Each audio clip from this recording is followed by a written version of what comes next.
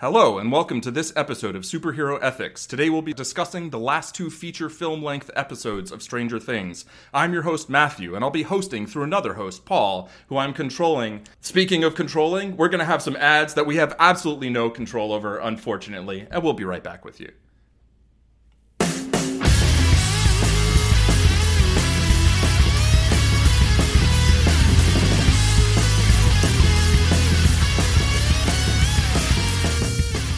Welcome back. So I was kind of deciding how much to commit to the bit. Like, I kind of wanted to actually host the entire episode as Matthew, but I don't think that would have gone that well. I appreciate the bailout. Yeah, but it was funny. You're piggybacking? Yes, exactly. I'll be piggybacking this episode. Piggyback from the pizza freezer. The pizza, yeah, pizza. There's pizza. There's a lot to talk about here. Let's introduce ourselves, right? I'm Paul Hoppy, totally not a host most of the time. I'm here with our two lovely guests. Why don't you introduce yourselves? I'm Ashley Kaufman, and I feel like I don't need an introduction. Fair. I'm Mark Arcusha, and if you listen to the first part of this, I'm still that same guy. If you haven't, you should go back and listen to that, and then listen to this. But if you don't, I'm Mark Arcusha, and I play D&D on a podcast, and I do voiceover. Mark, you've been a couple-time guest now, so yeah, we did Jaws. It was great. That was amazing. Oh yeah, awesome.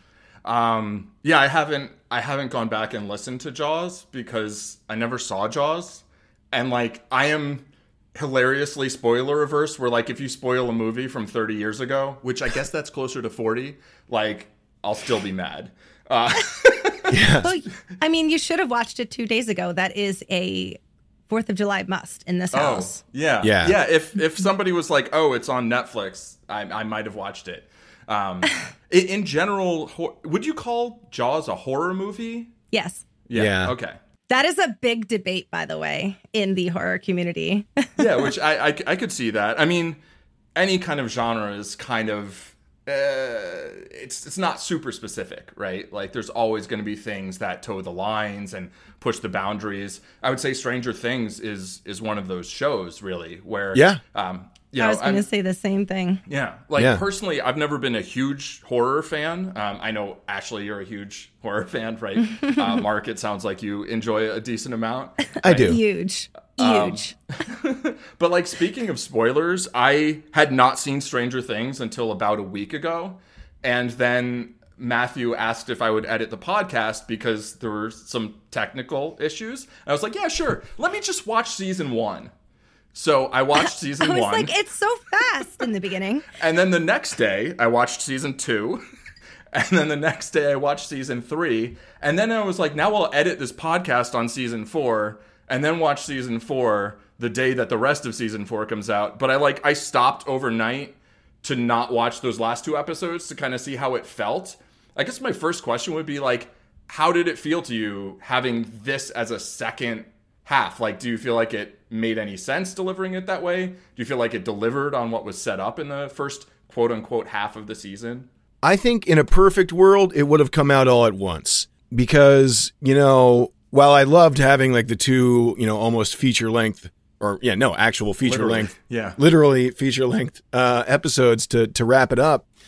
I think it would have been a little more enjoyable to watch. Maybe it made bigger waves. Maybe it, created more suspense and everything this way, but I think it would have been better all at once. And I think episode 8, Papa would have been better if we hadn't waited a month to watch it, And then episode 9 maybe was better as just like a standalone finale? Possibly. Yeah, if the break had been there, I think it would have been better. I wouldn't be surprised. Netflix keeps doing this. They did it with Ozark. And I know that they were saying with Stranger Things that it wasn't done yet. And I could totally see some things that they went back and added because of how popular it was, like the Kate Bush song at the end. They didn't do that until last week. I was excited, and I remember it just kind of did get the hype up again, like getting to wait for it. Usually when I get it all at once, I watch it all at once, and then it's over. So I was kind of, it was only a month where I feel like Ozark was like 2 months. So I was more excited for this. So we watched the first one, and then I put on the second. It's like 9:00 at night.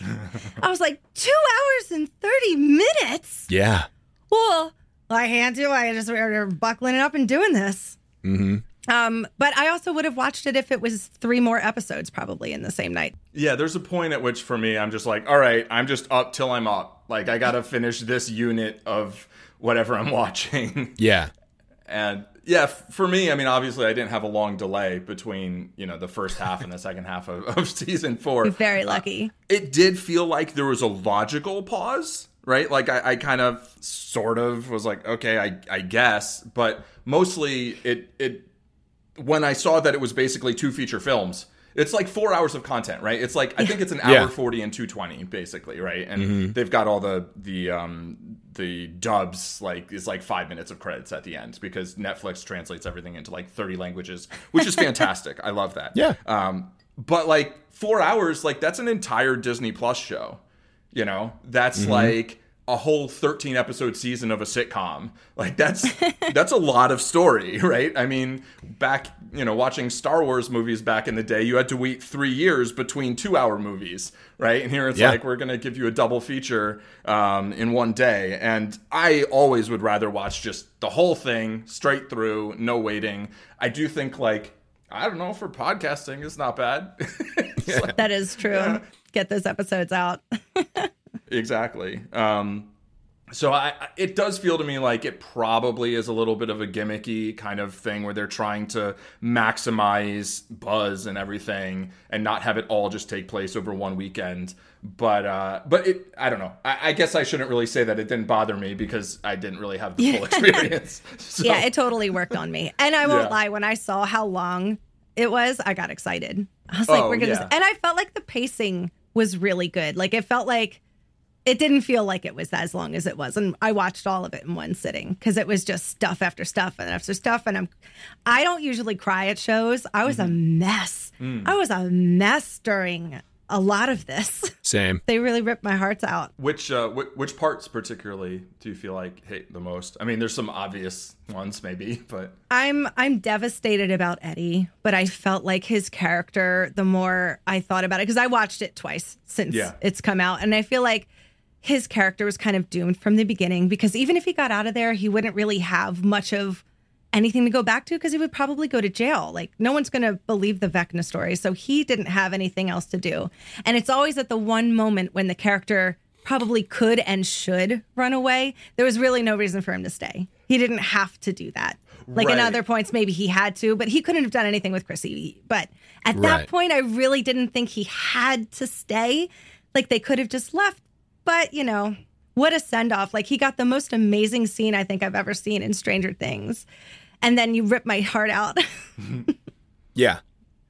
I was going to say, that was a heartbreaker and a tearjerker and, metal as F. When playing Master of Puppets started, forget it. I lost my mind. Yeah. And he really learned how to play it. Yeah. And, oh, wow, that's incredible. And nerd that I am, I was like, wait a minute. Master of Puppets came out in 86? And so I Googled it, and it did, yeah. But, like, I think the finale is taking place, like, at the end of March, and that LP came out, or I guess cassette, whatever, came out at the beginning of March. So Eddie, in that time, learned how to play that song, which is pretty friggin' impressive. Of course he would. Yeah. Yeah, I learned this song as a high school student. It's one of my favorite songs of all time. I think it's one of the greatest metal songs of all time, or like any kind of song. And this was one of the best uses of music I've ever seen in a movie. I will say learning that song is hard. There's a lot of parts. It's a really long song, and it's a very like athletic endeavor. Like your downpicking really has to be on point. Like you will have a cramp in your tricep by the end of the first verse, and then it just keeps going. It doesn't seem like an entry level song. It's not an entry level song. So I will say, on Eddie's behalf, learning that song and executing it well in under a month. The month that it gets released is extremely impressive. Yeah. I also love that he was playing a BC Rich warlock, which like the guitar he's playing, which is such a his metal battle axe. Yeah, and he was like, it looks like it was born for this world, you know? And like him. It does. And, you know, I actually used to walk by on was it 48th Street? It was 48th Street. 47th Street? I think it was 48th Street. Jeez. Where all the guitar stores were. And there was this Do you mean Rich New York Warlock. City? Yeah, New York. There you go. Sorry. It's like implied. When, yeah. And this one store had like this BC Rich Warlock with like these like blue lightning bolt flame looking things. And I was like, that was always the guitar I wanted. I ended up getting another guitar that was like just as sharp, but it's like, it's so angular and it just feels like it's the perfect guitar for the perfect song in this movie. And I mean, thrash metal was always like my favorite genre in high school, and Slayer's really the band that has more of the kind of horror movie feel. But Master of Puppets is such a, I mean, if you look at the lyrics, like it's so perfect for the whole Vecna and Mind Flayer and the kind bats. of, you know. It was just epic. I'm really impressed with the electricity capabilities in the Upside Down. They seem like I think they were running an extension cord. Did they really? From regular Hawkins. He really is the smartest child alive. Yeah. But like something that you said, Ashley, and that I agree with, like, you know, Eddie didn't need to die. He could have gone through that thing. But like, and it kind of goes back to like somebody else was complaining about like how the plan that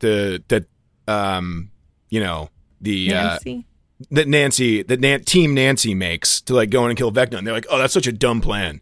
Like they were never going to be able to do it. And it's like, these are friggin', the oldest one's 18 and they're trying to figure out how to save the friggin' world.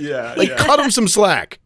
Like, I was also yelling at my TV. I was like, you don't even know if it's going to work, girl. What are you doing? I know, but it's Tally like, ho, let's do it. Yeah. Like, well, I mean, we're not going to do anything just sitting here. You gotta make a plan and go with it. Right. You know?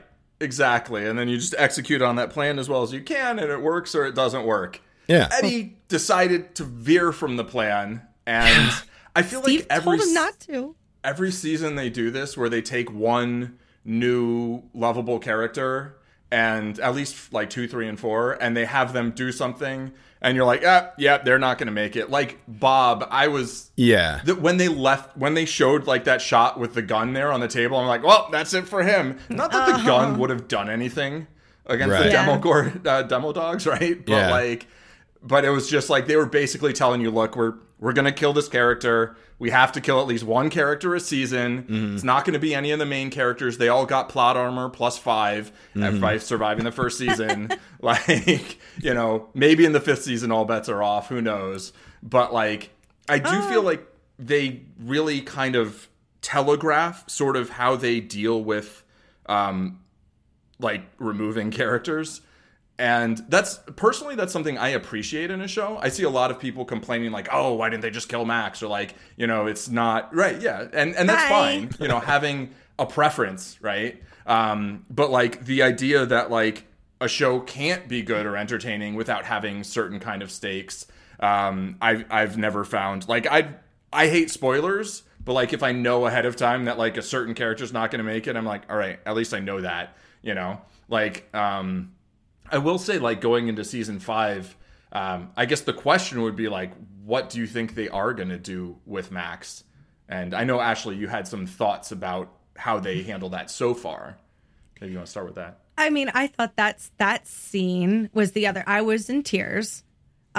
The kid who plays Lucas, like, I feel like we really got to showcase a lot of the kids acting, because a lot of the time you're like, oh God, this kid, they just have to stick with some of them because, you know, they started from the beginning. They didn't really get great at acting. But in this episode, we really got to see it showcased. And, you know, it just, the scene was so intense and you have all these emotions and you really feel them. And then to completely kind of reverse it, now Eleven's powers are even more undefined. Like, what are the stakes now if she can bring people back? Like, it doesn't seem like Max is okay. Like, I think I read the Duffer Brothers said that she is brain dead and blind and her bones are all broken and she's in a coma. So that's not great. But she is alive. But I don't know, I know Ken was really upset about it. And I was like, I didn't want to lose her as a character, so I'm happy about it. But at least I felt all those emotions when it was happening and got to experience being like, oh my God, like very upset. But then, I don't know, that now with 11 having this new power, what does that mean? Can she just save everybody? Or can it only be somebody who's inside the Vecna thing? I don't know. More questions. For sure. Yeah, I thought, so first of all, in terms of like 11's powers, I feel like there are things where they could have defined her powers really well early on and then now be contradicting that. And I would have found that quite annoying. I feel like they never defined them very clearly. And that's always been part of the mystery of the show. Like, how do these abilities manifest? What's the nature of these abilities? Like, what's the limitation of these abilities? Like, Papa was like, you'll be stronger than you ever were before. Sure, she didn't complete the training. She went off to save Han and Leia, or the other people, I'm sorry. But that helicopter scene, though, oh my God, it was beautiful. Oh, yeah. That was great. Yeah, that was damn. Yeah. But, like, I'm not bothered by her powers being undefined, because it's like, it makes sense that the character doesn't know what her own powers are. Right. And we are kept in the dark about a lot of things. Like, sometimes they give us a look into like what's going on, that some of the protagonists don't know what's going on. But like, we still don't know the whole, like, Project Nina thing. Right. We don't know the whole backstory there. It's a little woman in the desert. What do you mean? Right. But yeah, so I thought, they had their science project that they have at the end of every season, right? Mm. And I think the fact that she went into Max's mind, and like it makes sense to me because Vecna's in her mind. Like, she and Vecna are basically fighting, right, for kind of control over Max, and she lost, but she maybe didn't lose catastrophically, permanently. And like, I don't get the sense she could just like resurrect people whenever, it feels like this was definitely see. Sure. Yeah, we will see. And I do, like, from the beginning in like season 1, I was like, do we know that Barb is like that dead? Well, is everybody who's in there still dead, or like, where are their bodies? Because they did say that when Vecna, or when Henry, when Henry kills someone, they're not just dead. Like, he doesn't just kill them. He absorbs everything about them, basically. Mm-hmm. Which then stands to reason, like, well, then everything about them is in him. And, like, maybe there's a way to extract it, And, like, I don't know. If you have telekinesis, like, at some point, maybe you can just, like, synthesize life out of atoms, Well, maybe that's what's happening. If you get that good at it. So, I don't know. I'm very... I do feel like they kind of tried to, like, they wanted to deal the loss at the end of season 4, right? So that going into the last season, you have this kind of low point. But at the same time, like, they did kind of hedge on that. And, like, I don't enjoy character deaths most of the time, So, like, I'm like, yeah, that's fine. But if she's just, like, in a coma and brain dead for all of season 5, and then they pull the plug, I'll be like, why did you do this? That would be kind of a bummer. Yeah. Like, don't Dexter me. Like...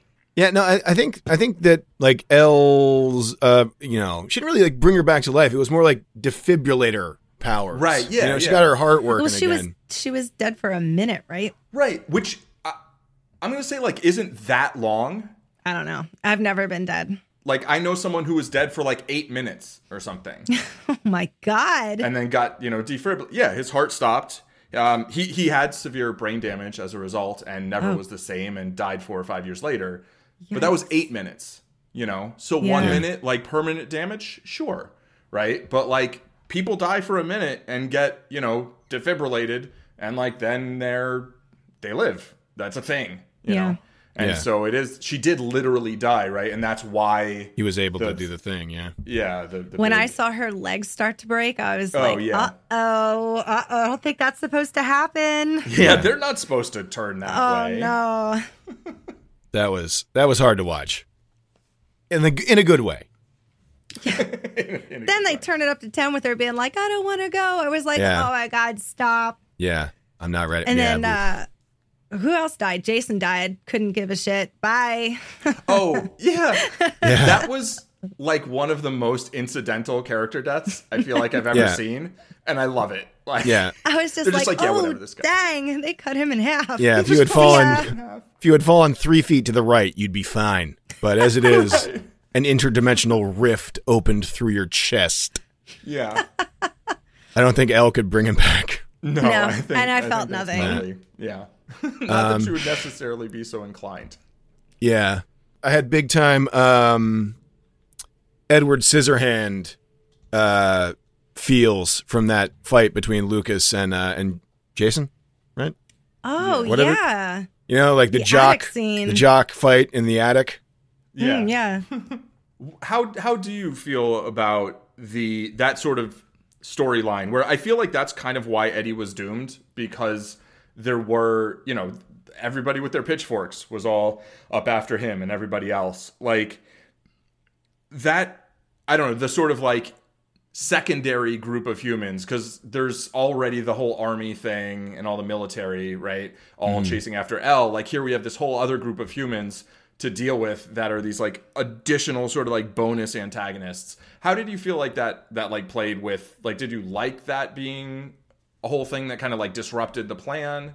I don't know. I was kind of like, you know, as I've said before, I love this show. That, however, I think was kind of a missed opportunity. Like they had some great setup with, you know, like his taking over the speech and the taking over the like press conference in the gym and all that, and they had a moment of it like in the guns and ammo store. But I think like Jason had more opportunity to be like if not like, you know, a truly sympathetic character, to be more of like a interesting antagonist, in that he was, you know, again, he's a fucking 18-year-old kid. Like what? Yeah. He's a self-righteous 18-year-old, which is, you know, whose girlfriend horrible. But his girlfriend got murdered. But Ken thought it was like Vecna controlling him somehow. I was like, I don't think so. They didn't say that or insinuate that at all. But he looked like a, you know, like a cracked out on drugs at the end. Yeah. Like he's got the eyes and the bags, and he was just too crazy. Like his other friend was gonna break that little Erica's arm. Like it was just a little, even though when she hit him in the face, she was like, crit hit, bam. That good. Was amazing. That was great. Yeah, it was a little too far with not enough like really good reason. And he was 18 or whatever. Right. Yeah. I've kind of felt that way about most of the sort of like bullying aspects throughout the show. That I've overall really enjoyed the show a lot. I mean, I watched 4 seasons in under a week. So like, I don't do that if I hate a show. Like, I'll quit a show. No, he doesn't. You know? You don't understand. I'll just quit a show. Like, I did watch some of it on 1 1/4 or 1.5 speed, because that's a thing Blasphemy. I do. And I occasionally would like skip ahead a little bit in some of the Jason bits. And I was kind of like, all right, I don't need you here. Like, I understand how it, like, they kind of want, I don't know. Like, on the one hand, I think they kind of want to like add more complication. And that, like, I kind of just like want to see what happens next. Like, I'm like, the mystery is kind of like the big thing for me, you know, because it's, as much as it's a horror thing, it's also like a mystery suspense sort of thriller, right? Yeah.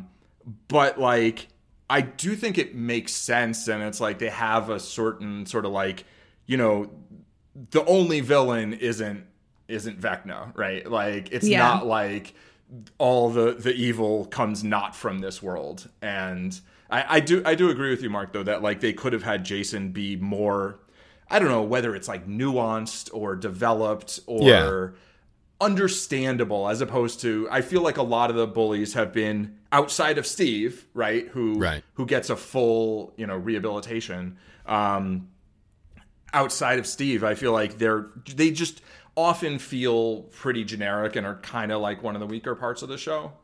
Yeah. I think it's important to have those bullies, because it's kind of like Stand By Me or all those other like 80s, like It, or any of the movies that kind of take place. You need that over dramatic extreme bully, because it helps you connect with these kids. And I don't usually like kids shows like this, but they do so many things that I'm like, this was my childhood. Yeah. You know, like the girl, what was the girl, the awful one at the beginning of this with Elle? Angela, I've known so many of those. Yeah. So getting to see her get her face cracked open by that skate was so satisfying to my inner child. And, you know, I don't know. I that's more of like the trope that they're going for. But the Jason thing, like they needed him to disrupt the end.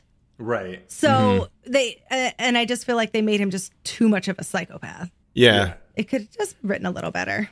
Do you feel like if they hadn't showed up, like things just would have gone fine and Lucas would have just put the music on and like she would have been fine and they would have just killed Vecna? And I don't, because I think Elle really kind of messed up and overestimated. I think that Papa was right and she was not ready to take on Vecna, especially like in a mind battle. The second they did the mind battle, I was like, okay, she's going to lose. Yeah. Because there's going to be a showdown where everybody's in front of each other and everyone's together. And how Fox was talking in the last episode, how everyone was separated. We very much assured him that everybody was going to get back together probably before. And they didn't. So when that didn't happen, I was like, okay, we are going to lose real bad right now. Like we are in Infinity War and we got to get to Endgame. Yeah.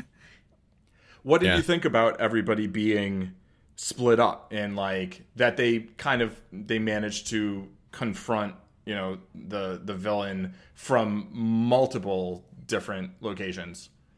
I liked it. I thought it was cool. Yeah, me too. I feel like next season everyone's going to be together for the most part. Yeah. So it was cool to kind of have everybody working together intercontinentally. Right. Whatever was going on in Russia. Yeah, the whole Russia plot line, like because I listened to you guys cast, right, before watching it. So I heard the whole, I don't know why we really need to be in Russia. This thing goes on too long. And like in the beginning, I was like, no, I see. But then when like Yuri like turned on them, I'm like, oh, okay. All right, this is going to kind of drag out. And then, but the way they wrapped it up, I found very satisfying where like, first of all, like, when they introduced the Russians in season 3, like, that also feels like they feel like a very 80s generic Russian villain kind of thing, you know, which. Oh, yeah. I love it. Right. Which I don't know. I have some concerns about Russians as villains right now in terms of like Russophobia and whatever. And like, yes, like the Russian military is doing horrible things right now, but it's like, that doesn't mean that like, you know, Russians generally are all, you know, behind that or whatever, you know. And I do appreciate, though, that they have, you know, they've had a couple of, like, Russian characters, actually, right? I forget the guard's name this time, but Alexei earlier. Alexei was the best. Or the season before, right? That was season 3. At least they took a science thing with it, because we have always been more fighting the Russians with science and, you know, getting to the moon and all that stuff. So I do like that there was their science is just as good, and they're the ones who are figuring this out, like, and I'm one step ahead of us with it. Yeah. Sneaky. Yeah. Anatov is the that's the guard. The guard. Yeah. Jack and Hagar. Man with no face. Yeah.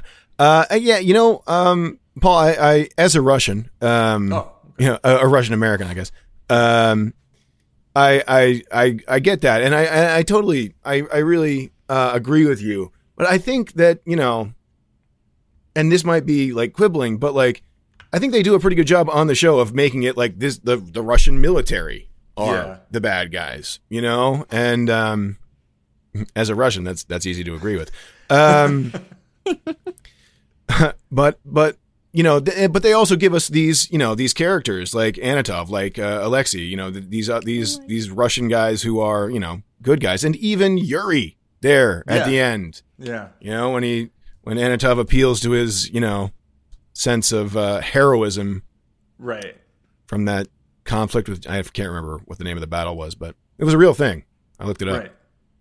Yeah, I think that's a really good point and a fair point. And it's not like they don't show the U.S. military to also bad be guys. up to no good. Right? Yeah. So they got theirs. They did. Yeah, in this episode. For sure. So yeah, to me, it's the sort of thing that I think sometimes there's like things that like see in some piece of media, and there's like an alert that kind of goes off like, is this gonna like do some particular thing? And that's like, oh, okay, all right. It didn't, didn't do the thing that I was really worried about. It triggers your jingoism sense a little bit. Yeah, exactly. It's like, is this what we're doing? It's like, oh no, at the beginning of season 2, when they had I'm like, oh, they introduced the real villains now. People who voted for Reagan. No. When they had like the campaign poster in the Mr. Wheeler. Yeah. It's been Reagan all along. That's what we're going to find out in season 5. Right? Exactly. It was Nancy. Yeah. It was Nancy. She does look a little like Vecna. Right. Oh, dear. So, I guess speaking of the U.S. military, then there's like also other group of antagonists, right, who just showed up and just killed all the scientists. Killed everybody. Just, like, are they just some, like, are they representing the main part of the U.S. military? Or there's some, like, Black Ops squad? Because they were about to, like, shoot a girl who was just, like, standing alone in the desert. Like, I feel like they came in last season. I can't remember when they came in, but I don't know. I think that they were in cahoots with Paul Reiser in the beginning. Right. And then he took the turn to like protect her more. So I don't know what like station. Do you know, Mark? Did they explain that? I'm not sure exactly, but I do like the kind of, fires within fires, wheels within wheels, like different factions of the U.S. military, working against each other. I think it's a cool and like kind of a trope in like sci-fi and this kind of stuff. Mm-hmm. I can't remember exactly what the relationship is, but because they were killing their own men even when they came to get the kids and stuff. Right. Yeah. Because those are. They have MP things on their arms, right? So they're like military police. Like that is a military facility. Yeah. It seems right. Yeah. So the U.S. military is invading a U.S. military facility because like different people within it, I guess, have different plans. And I guess they think it seems like they think they're doing like the right thing, right? They're like, well, we think this girl has caused all this, so we're just going to solve the problem. And, well, they think she's wrong. A Russian weapon that's just blowing people's brains up or something like that. And causing all the problems. I think that's what they did. That's what the guy said in the beginning. I thought that's like the rumor that they spread, but that the military actually believes that she's Brenner's, like Jason Bourne, basically. She's like his assassination without like existing. They really right? haven't told us how much the military knows about everything. Right. It's just like about like the Upside Down. It seems like they know, but what do they know? Right. It's weird. Yeah. And it's all kind of a science project, right? It's not like people have gone into it and come out and just like been fine, right? Yeah. Like, although I feel like in season 1 they did kind of go in season 1. They did, right? But like the military, and then everybody goes into the Upside Down. It was like really dark, and didn't people just keep getting eaten or like grabbed by the Demogorgon? The Demogorgon, right? yeah. A lot of people got eaten. Yeah. Yeah, like it feels like. I don't know. It feels to me like the Upside Down first got like a lot safer for a little while, and then then there's these bats. Like, yeah, it's Vecna. Right. It's been Vecna all along, and that's what we were wondering at the end of the last cast is what is actually happening. So I guess we got our answers. The Upside Down was always there, right? But then he learned how to control it with his mind. Yeah, and that was a really cool thing. I thought I can't remember if it was in episode 8 or 9, but when they showed Henry 1 Vecna arriving in the Upside Down for the first time, it was kind of like that like weird like yellowish golden color, and there was a Demodog just kind of like trotting around, not being really menacing. And even when it showed the particles that would become the Mind Flayer, it was just kind of like chilling out, doing, particle stuff. And then he turned it into a giant spider. So I guess maybe the Upside Down was just kind of a pretty chill place there for a little while, at least, until he came in there and started messing it up. Yeah. Way to go, 11. Yeah. Right. She really did mess. She's the Obi-Wan of this story. Did you feel like, I obviously pretty much knew from watching the cast or listening to the cast, but like, did you get a sense that, the orderly was going to be number 1? like before that was revealed, or did that feel like a big twist? I feel like I didn't know, but I recognized him as an actor, and I was like, "You just have such like your features are so striking that I'm supposed to notice you." Right, yeah, like the different colored brick in a Scooby-Doo episode. Yeah, right. Here's the secret door. I think when we were watching it, I figured out that Henry was Vecna. Oh, okay. And then my fiance figured out that one was Henry. Right. Like we kind of like within like, you know, minutes of each other, we were like, oh, this is this. No, that's that. Yeah. Right. So, but yeah, no, I thought they handled that very well in the first part of like, who is this guy? What the hell's going on? And so I was pretty surprised, I think. I was like, why is he getting punished? I thought he worked there. Right. I guess this is superhero ethics, so like maybe we should talk about some of the ethics of some of the character decisions. I mean, we could start with Dr. Brenner. Like, right? Like, he clearly seems to fancy himself as like the good guy. Mm-hmm. I'm so glad Elle didn't say what he wanted her to say. Right. Yeah. He's like, just tell me you understand. And she's like, bye, Papa. No. Yeah. Yeah. That was great. I guess I don't really have much of a question here because I didn't write an outline. But like, I don't know. What do you think of Dr. Brenner? I'm strongly pro electrocuting children to get what you want. Yeah, no, that's reasonable. For sure. Me too. For scientific purposes.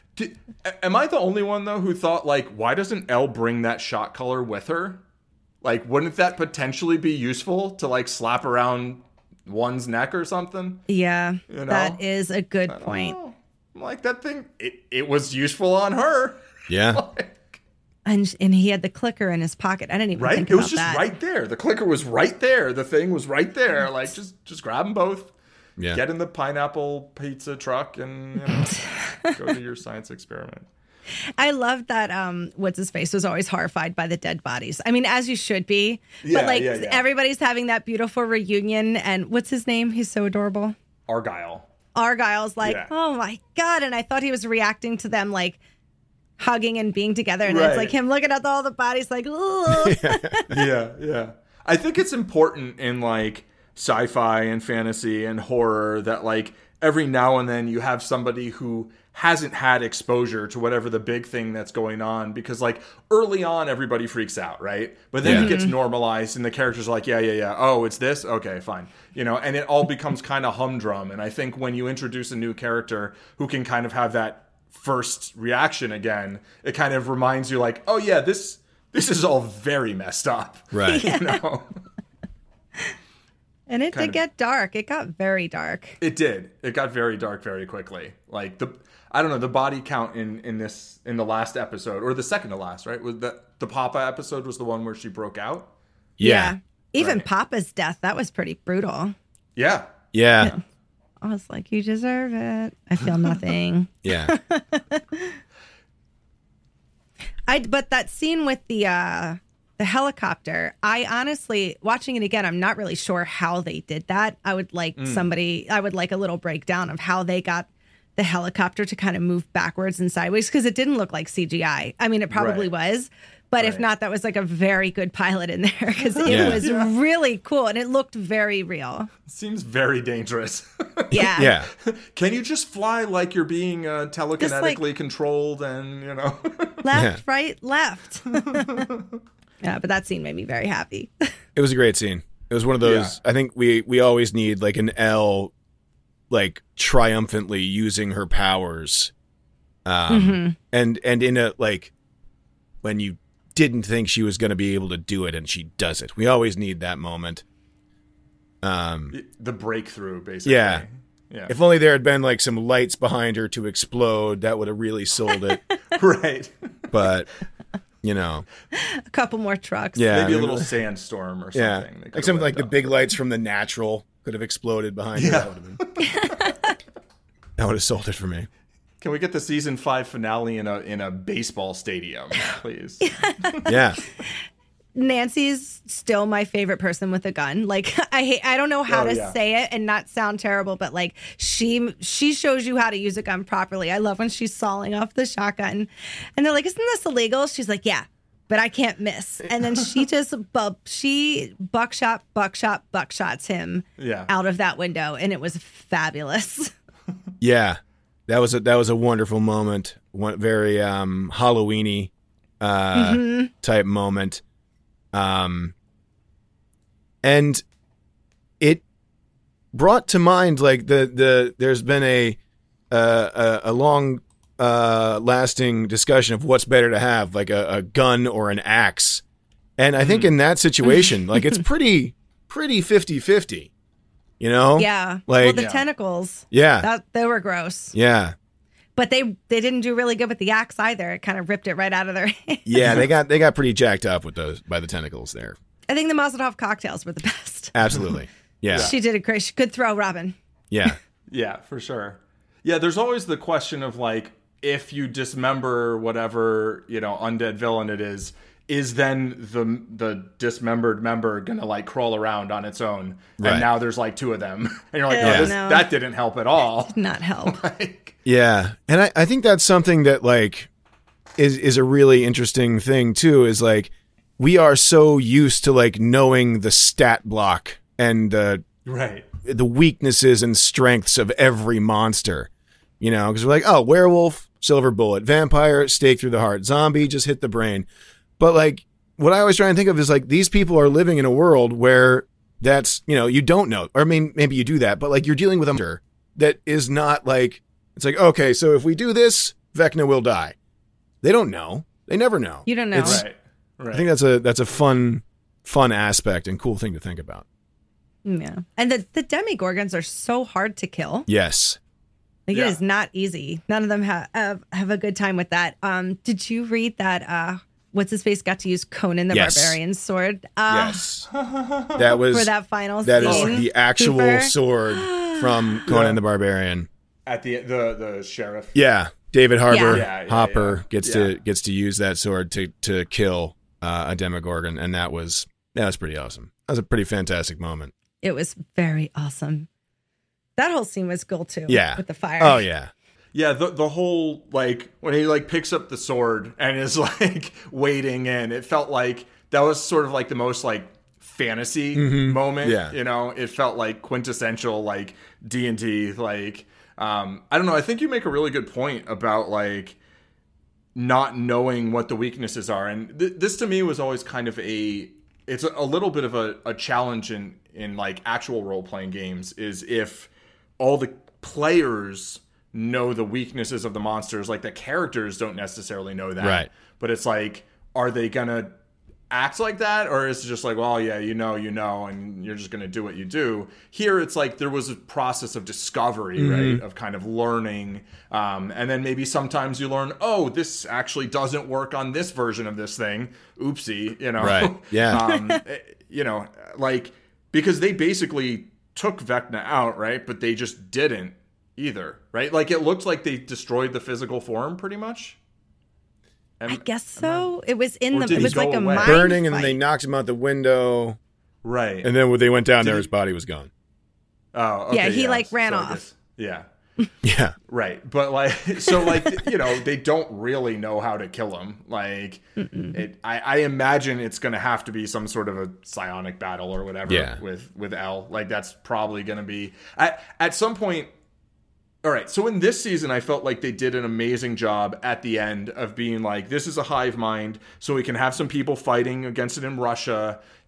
We can have some people kind of distract him on in the right side up, and then some people going into the upside down and like trying to attack the body. And then we can have L in his mind and like kind of fight the same villain on a whole bunch of fronts. Yeah. I feel like that's going to be a challenge in season 5 to kind of match that without feeling like they're just kind of trying to replicate the same thing.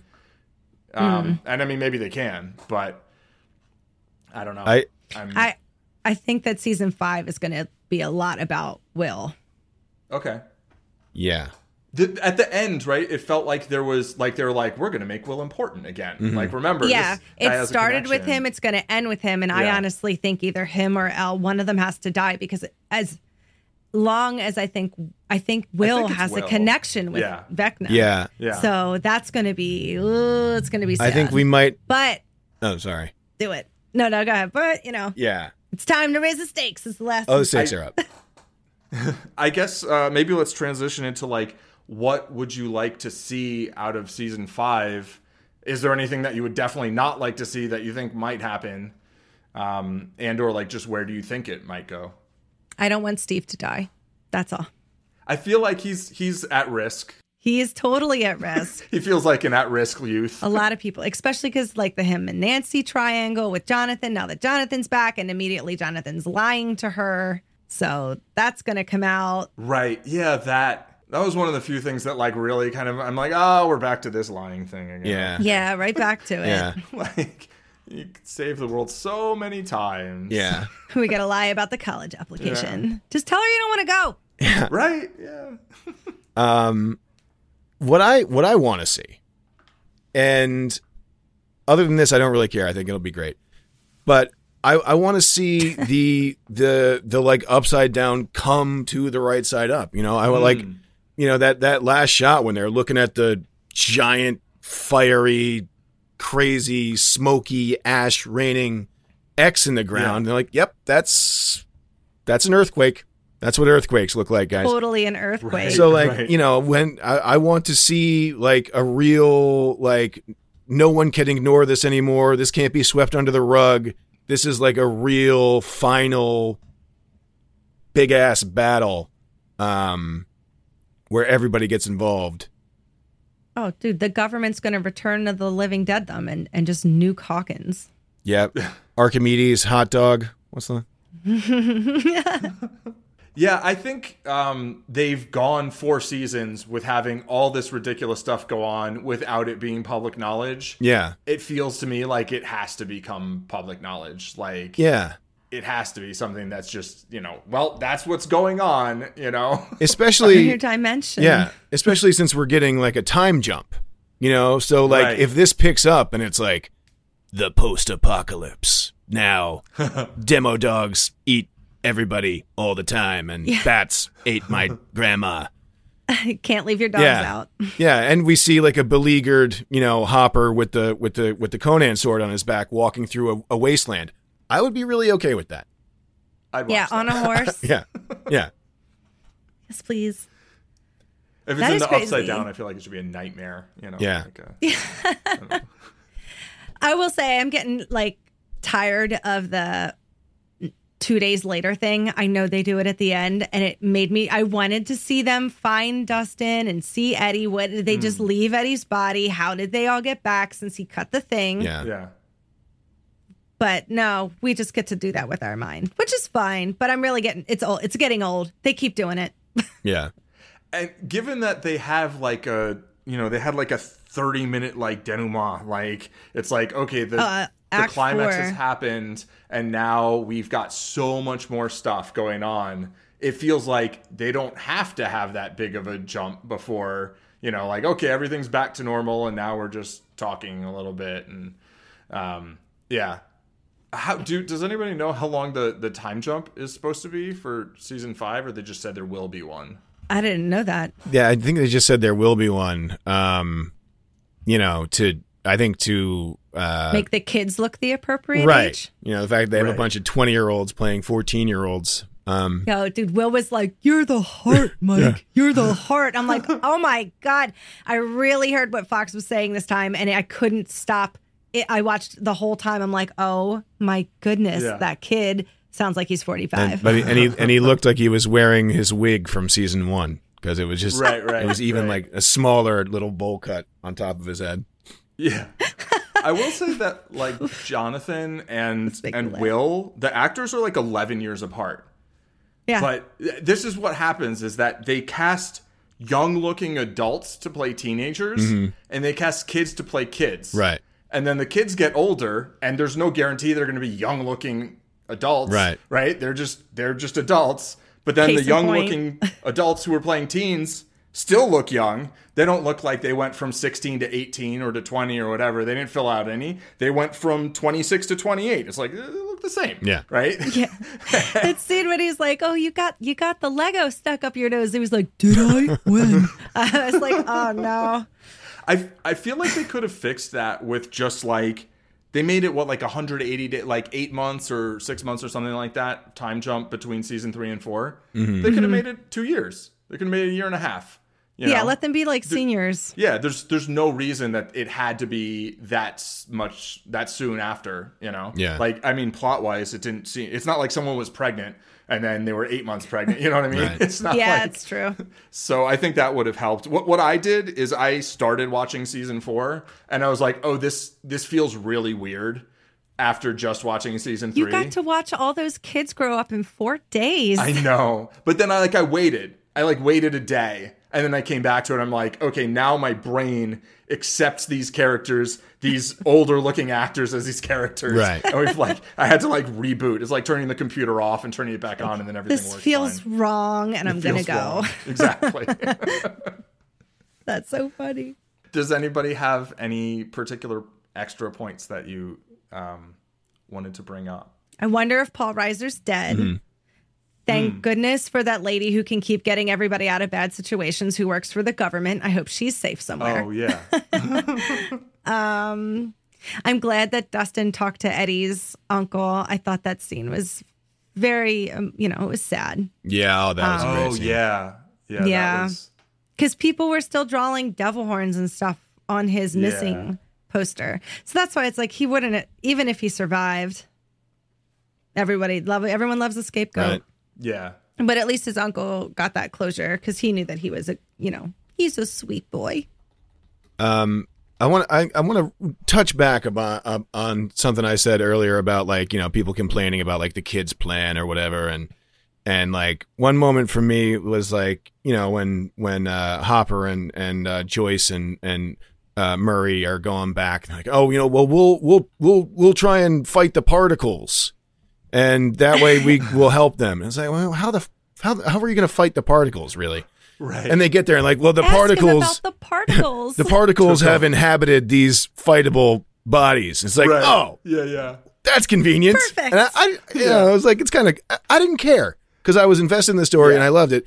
And it's like, the Spielberg story, back to Jaws, of when I forget who it was, told him you can't blow up the shark. At the end of the movie, you can't blow. First of all, it doesn't work when you shoot a tank like that. It doesn't work. And Spielberg said, if I can get the people there, if I can keep them, in the story, in the palm of my hand, they're not going to give a shit that it blows up at the end. They're going to love it. They're still going to love it. And I think smile, you son of a bitch. Exactly. And I think this show does a great job with that. Of any show you watch, there's going to be dumb stuff, and you're like, oh, it doesn't make sense, But if the show's good enough, you I don't care. Glide right over that. Your disbelief suspends you right over that, and I think the show is great at that. I love that Joyce got to save Hopper at the end. That too, yeah. I want to say Hooper or Hopper with the Jaws talk. I'm all confused. It happens. Hooper. But I like that she got. Not that I didn't think that he was going to die, even though he gave the "I'm going to die" speech. Mm-hmm. Right. I was like, what are we doing right now? Can we not kill him off? Yeah. You're going to have to wait at least till season 5 for that. I did go through that entire last episode thinking that everybody was going to die at any moment. I think that's why I worked myself up. And I think that is just as good as having somebody die. That's a really weird thing to say. Right. But it's like riding a roller coaster. Yeah. When you're riding a roller coaster, you're not like, oh God, I'm probably going to die. You're like, this is just a really scary ride. And, you're watching the show and something I saw was it isn't Game of Thrones. It's if one of these kids dies, the rest of the show kind of becomes about the fact that one of these fucking kids died. They're not, I was like, it's it's not Predator. They're not an elite cadre of soldiers who are like, oh, he died, but it's okay. We got to, it's a big deal. And not that Game of Thrones really killed that many people, many main characters. I'm going to talk about plot armor. Talk about that show. Anyway, It's a different discussion. They killed babies. They did, but those babies didn't even have names. They didn't. Yeah, I mean, this show killed a lot of kids. Oh, yeah. In one scene, basically, or various versions of the same event. Which I find the warning at the beginning a little like, it's like some scenes in this fictional thing might be disturbing to some people. It's horror. Like, yeah. You know what I mean? I think that was specifically for Jason and the gun. I think that was because they never used to do those warning scenes, but they put the warnings up when there's the L in the beginning of episode 1. They put a warning because it was right after that shooting. Yeah. I didn't think. But this Jason. time, I really think that it would be because of the gun stuff. Because they didn't do it in the other episodes. Oh, I thought it was because it was like a whole bunch of kids got killed. Yeah, and that was the parallel, but. Yeah, I don't know. I thought that they threw because it didn't make sense that it was in front of one episode and not the other. Yeah, I didn't remember it this time. I only remember the first, and it did. Yeah, it came out like the day after. It was in front of episode 8 though, so maybe it's because it's like the new release or whatever. Oh yeah, maybe, and they know you're just going to go right through. Yeah. I don't know. But yeah, I hear you in terms of like, I mean, you never. There's all this writing that's like, well, if you kill off a character at this point, then people won't know whether you're going to kill a character off at this other point. It's like, yeah, but like you could not kill the character the first time and then you do kill the character the second time, you know? Instead of one person, let's kill 3. Right. And but to not me, Steve. Not Steve. Right. Not Steve. Not Steve. I feel like Jonathan might get killed off, but like, I don't know. It would make things easier. It would make things easier. If Steve kills Jonathan, that would be right. Or maybe Robin. She just wants to solve the problem for the others, you know? So, but yeah, I feel like this show has a lot of things that if it didn't have really compelling character interactions would annoy me a lot more than they do, you know, because it's just like, all right, that's not a great plan. What, you're going to go set the laboratory on? Is this really going to help? You're going to like set the smoke on fire? Okay. But like, it's fine. It worked. You know, it's like, it didn't end up being really stupid. The thing where Eddie like goes back and runs out, I'm like, all right, I saw this coming, so like it doesn't bother me as much as if it were some very unpleasant surprise. I was like, no. I was like, Eddie, what are you doing? You're such a good guitar player. Yeah, what a waste. But like, just one note on Master of Puppets: Kirk Hammett, Metallica's lead guitarist, is this huge horror buff, and so you know, I mean, Metallica they loved it. Yeah. They said that they loved it. Well, one of their other songs was in one of the previous seasons. I can't remember which one it was. Yeah, because they're really good about it. They like send the artists storyboards and the script, and they're like, "This is exactly what we're going to do with your songs." They did that with Kate Bush. Yeah. Because she doesn't really she's very picky. Yeah. I will say I didn't love that they played that song again at the end. I love the song. I think it's great, but that was Max's song. Right. And you could like with having a show where your soundtrack, they had Credence when they were stealing the RV thing, and then they had Journey when they were getting ready to go get back. Their music is lights out every season. I feel like because that song got so popular, they went back and put it in again at the end because it just really didn't fit. Right. And they could have chose like any other just as equally epic song. I just was like, oh, why did you guys do that? Yeah. If I had to nitpick. Just because I know they could do better. You have to nitpick. I mean, otherwise then, you know, my nitpicking because other than like their music, and I don't mind here. I was like, yeah, I love the song. But we could have done I don't know. We should have let Master of Puppets shine. Yeah, exactly. Give it room to breathe. Play the whole song at the end. Max's specific song, you know. Although a ton of a new generation are now exposed to Master of Puppets, which is, I think, probably a pretty good thing. It's charming again. Yeah, exactly. Yeah. That's a win. Yeah. Paul, like what were you saying about how, like, you know, the compelling characters allow you to kind of, you know, look past some of the implausibility of some of the stuff, you know, and you also brought up, playing RPGs before this, and, you know, and we know the Duffer Brothers are into that stuff, I think. And it's kind of like if you're running a Dungeons and Dragons game, and like, you know, you set up a situation, and then the party comes up with an idea to take care of it, and you're like, that's a really dumb idea. That's a really stupid thing. But you can't say anything. You know, let's figure out how it works. Right. You know, let's tell the story. You know, and so like maybe that's part of their process. Sure, it could be. Well, that's why this one was chaos, because you never split the right, party. Exactly. Right. Yeah, and they split the party so many ways. Oh, you have to when you have 14 people in the party. Ways. You know, that is the thing, right? So the cast many. keeps swelling. Yeah. It's like the opposite of The Wire, where they just bump off a ton of characters every season, and then they add new characters the next season. Here, it's like they just keep adding more characters, and it's really only some of the newer characters that like don't make it. Yeah. Best ones. Yeah, like Eddie, for some reason, like Eddie dying, I was just like, all right, I guess we're doing this. But then when Dustin goes and talks to his uncle, like that's the moment that hit for me, you know, in terms of just, because like it was just so sad, you know. It's like, obviously it's awful getting eaten by bats, right? Or, you know, upside down, whatever they are. But like that, you know, the uncle being there and like seeing what everybody thought of his nephew. Yeah. And then like Dustin being like, look, that's, you know, that's not how it was. Yeah. I want you to know that I know that. They set that up really well in you know, in part one when the cops were talking to him, and he definitely set it up, you know, like, oh, it's the trailer park. He looks like this grizzled old you know, look at that guy. He's probably some racist old piece of shit probably. But no, and then he like starts talking like sweetly about his nephew, and it's like, oh. Yeah. That was a really nice moment. And then we got to have that really sad moment at the end. But it was great. Well, the moment that Eddie and Dusty had too. God, yeah. Or that one. And that's when I was like, okay, you're not making it out of this. Yeah. Don't ever change. Lead those sheep. Oh, no. Yeah. I will say, like, at the beginning, I was like, oh, why did they move to California? This is annoying. But, like, on the other hand, why don't they all move to California? Like, right? Why would you stay in Hawkins? Oh, my goodness. Because like, you got to stop it, Paul, or it's going to spread all over and there's nowhere to run. Then, like, focus on stopping. Don't go to school. I don't know. I won't go on the whole anti-school. But they thought they were done. Every time they think they've killed him.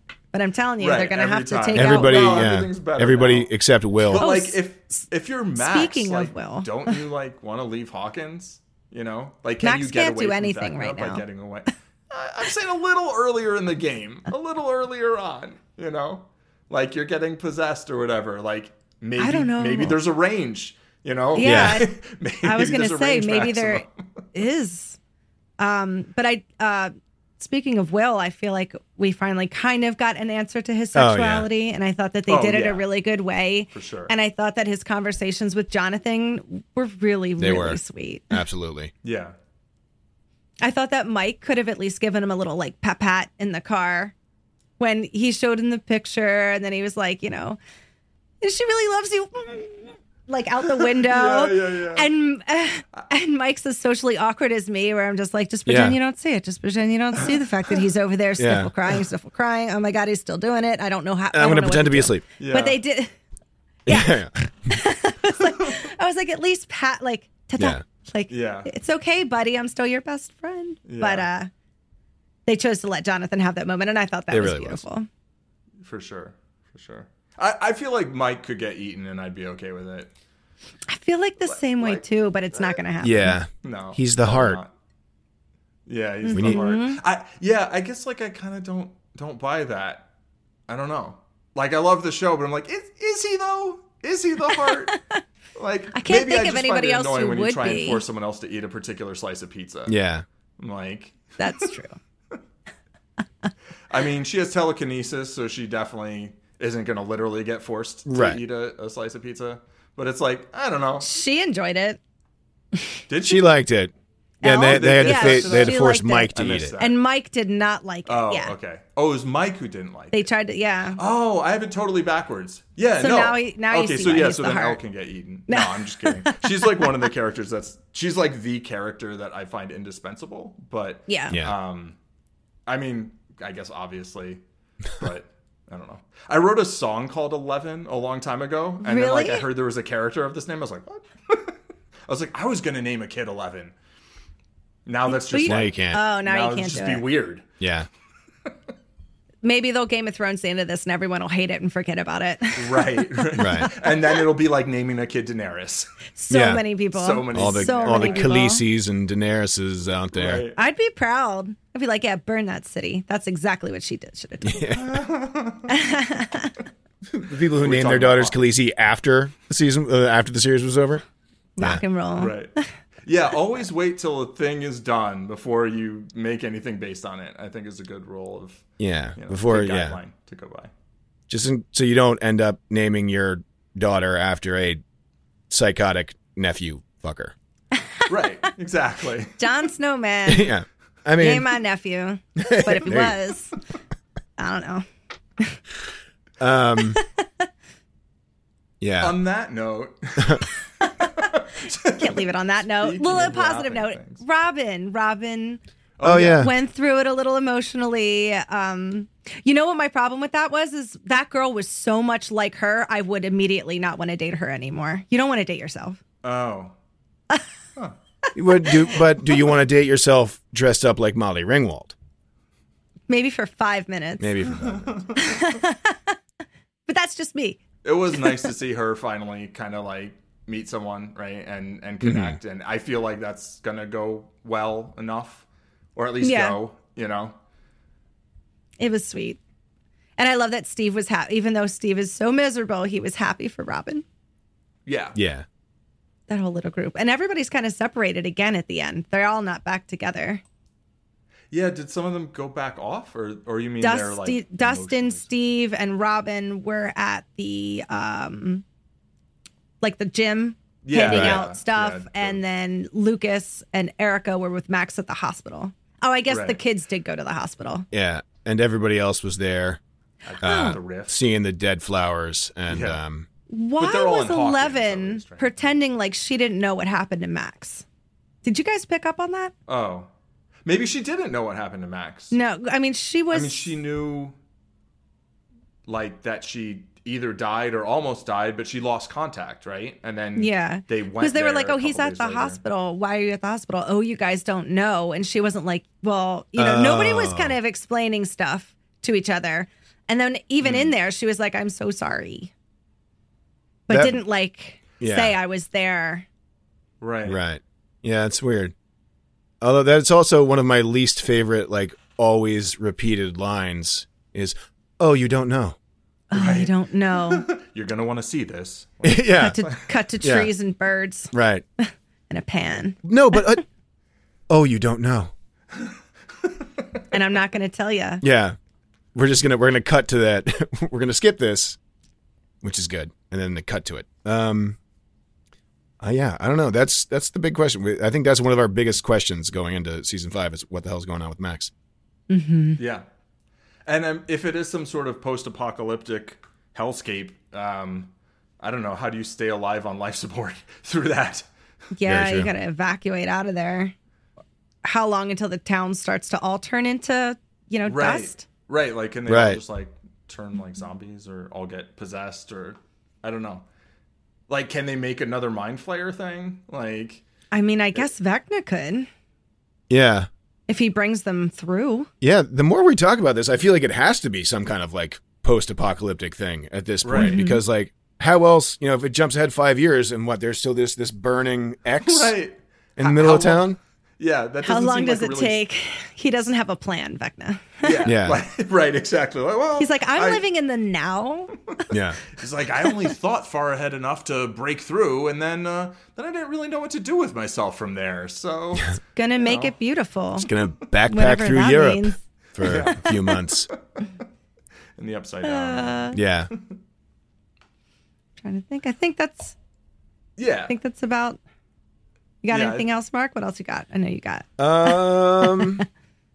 No, I think we covered it there. Like, there's a lot of questions. It was and it was a lot of content. It was just like we're covering another like 4 episodes. Yeah, it would be like Yeah, I mean, it was a season worth of like normal length episodes, basically. If you had chopped it, each one could have been chopped up into 3 episodes, and you have 6 episodes. And I still would have watched it all in one sitting. Sure. Yeah, why not? You know what? Speaking of content, I just saw this today. the Duffer Brothers got like their own production company within Netflix now. Upside Down Pictures. I heard they were doing a spin-off. Yeah, they're doing a spin-off. They're doing another original series. They're adapting The Talisman, the book that Lucas is reading to Max. They're doing all kinds of stuff. Interesting. Yeah. Which makes sense, you know? Yeah. Yeah. That stuff always makes me worried. I'm like, don't suck. Please be good. Yeah, for sure. Please be good. I have to say that the idea that there's a spin-off I find a little bit concerning. Like, just because however season 5 wraps up then has to have some, like, there might be some implications, you know? Like, trying to write for whatever's happening later, unless it's, like, spun far enough, kind of. Because if Vecna's the main problem and we don't take care of Vecna in the final season in any way, then what have we been doing? I think it's just going to be a pure like 80s sitcom where Steve and Robin have an apartment. And I would watch that. Yeah, that works. That works. That's cool. And they adopted Dusty. Like Perfect Strangers. Yeah. Perfect Strangers. Perfect Strangers things. Yeah. There it is. It almost works. It writes itself. Yeah, I'm definitely excited about like their non-Stranger Things properties. I think Talisman will be really cool. Yeah, that's interesting. But yeah, no, there is always that trepidation of like, you know, you've got this thing and it works. Is it going to work if you spin it off? Yeah. Yeah, like I'm more excited to see other stuff that they make because I think they clearly know how to make a good show, right? Right. And so making another good show or another good movie or something to me feels like a little more straightforward in some ways than trying to spin something off of something that hopefully I would hope that season 5 gives us some sense of closure. Perhaps season 5 part 2. Because, I mean, if you did it in season 4, you're probably going to do it in season 5, right? Yeah, probably. But we'll see. Drag out the hype. All right. Well, this has been a lot of fun. I was very happy to get to talk to both of you about this after listening to the three of you talk about. I was listening to you all try and sort out the timeline of this show while I was trying to sort out the timeline of your podcast. And I'm glad you liked it. I was worried, but I'm glad you liked it. Yeah, me too. I'm glad I liked it. I mean, it definitely sort of straddled the line of like where if it didn't have a bunch of really charming interactions and fantastic, you know, character moments, I don't know. I feel like just the mystery itself is maybe enough to kind of drive it for me. You know, nice. I think this is a show that can really appeal to different people in a lot of different ways. I think those are some of the most successful shows a lot of the time. And so I think I might like a lot of, you know, some different things about this show than somebody else might like. But there's enough there I'm like, yeah, you know, you don't have to have a great plan. That's fine. It's a bunch of kids or it's, you know, it's a small town cop and, you know, a telemarketer and a Russian prison guard and a smuggler. And you're like, yeah, we're going to go kill the smoke or something. That's fine. That's fine. We're going to get in and out of Russia with no problems. As long as you give me a badass shot with Conan's sword, like I'm good. Yeah. Delivered with a bow. Do you want to promote your things? Yeah, Mark, tell the people where they can find you and all the stuff. You can find me at Mark Dimitri, MarkDmitri. See, I wasn't lying about being Russian. On social medias, and then you can also find my my podcast, Cast Eye Podcast, at Cast Eye Podcast, wherever podcasts are found. If you need some more D&D in your life, always. And we'll have all those links in the show notes. Sweet. It's cast die, right? Like a die, casting a die. Yeah. It's so clever. I love it. I love your show. Oh. Everybody's so very talented. It's fun to listen to. Thank you. We're going to have you guys on there soon. I know I've been saying that for a long time, but it's going to happen. I'm going to do it. It's going to happen. Katie wants me to come do it from her house. She's like, I want you to be next to me. I was like, okay. Maybe we'll all do it from Katie's house. Yes. And we won't tell Katie. We'll just do it. Surprise. We just put an episode of Poltergeist out on our new show, Bill and Ashley's Terror Theater. So go check that out on all the things. It's on Twitter at BATPOD, BATTPOD. And that's it. That's about all. I don't care about any of my other stuff. Just those sweet horror pods. Yeah, there's that Marvel cast, but whatever. Everybody who listens to this pod knows that already, right? I mean, yeah. you need no introduction or outroduction or whatever you call it. I'm Paul Hoppy, aka Zen Madman. I'm Zen Madman in a bunch of places. You can find me in those places. Matthew would say, have a great day, right? Is that a great day? Have a nice day? Have a nice day? I think something like that. Like be nice or something. Yes. I hope all your icosahedron rolls come up 20s. Oh, I love it. Nice. All right. Bye, guys. Bye. Bye.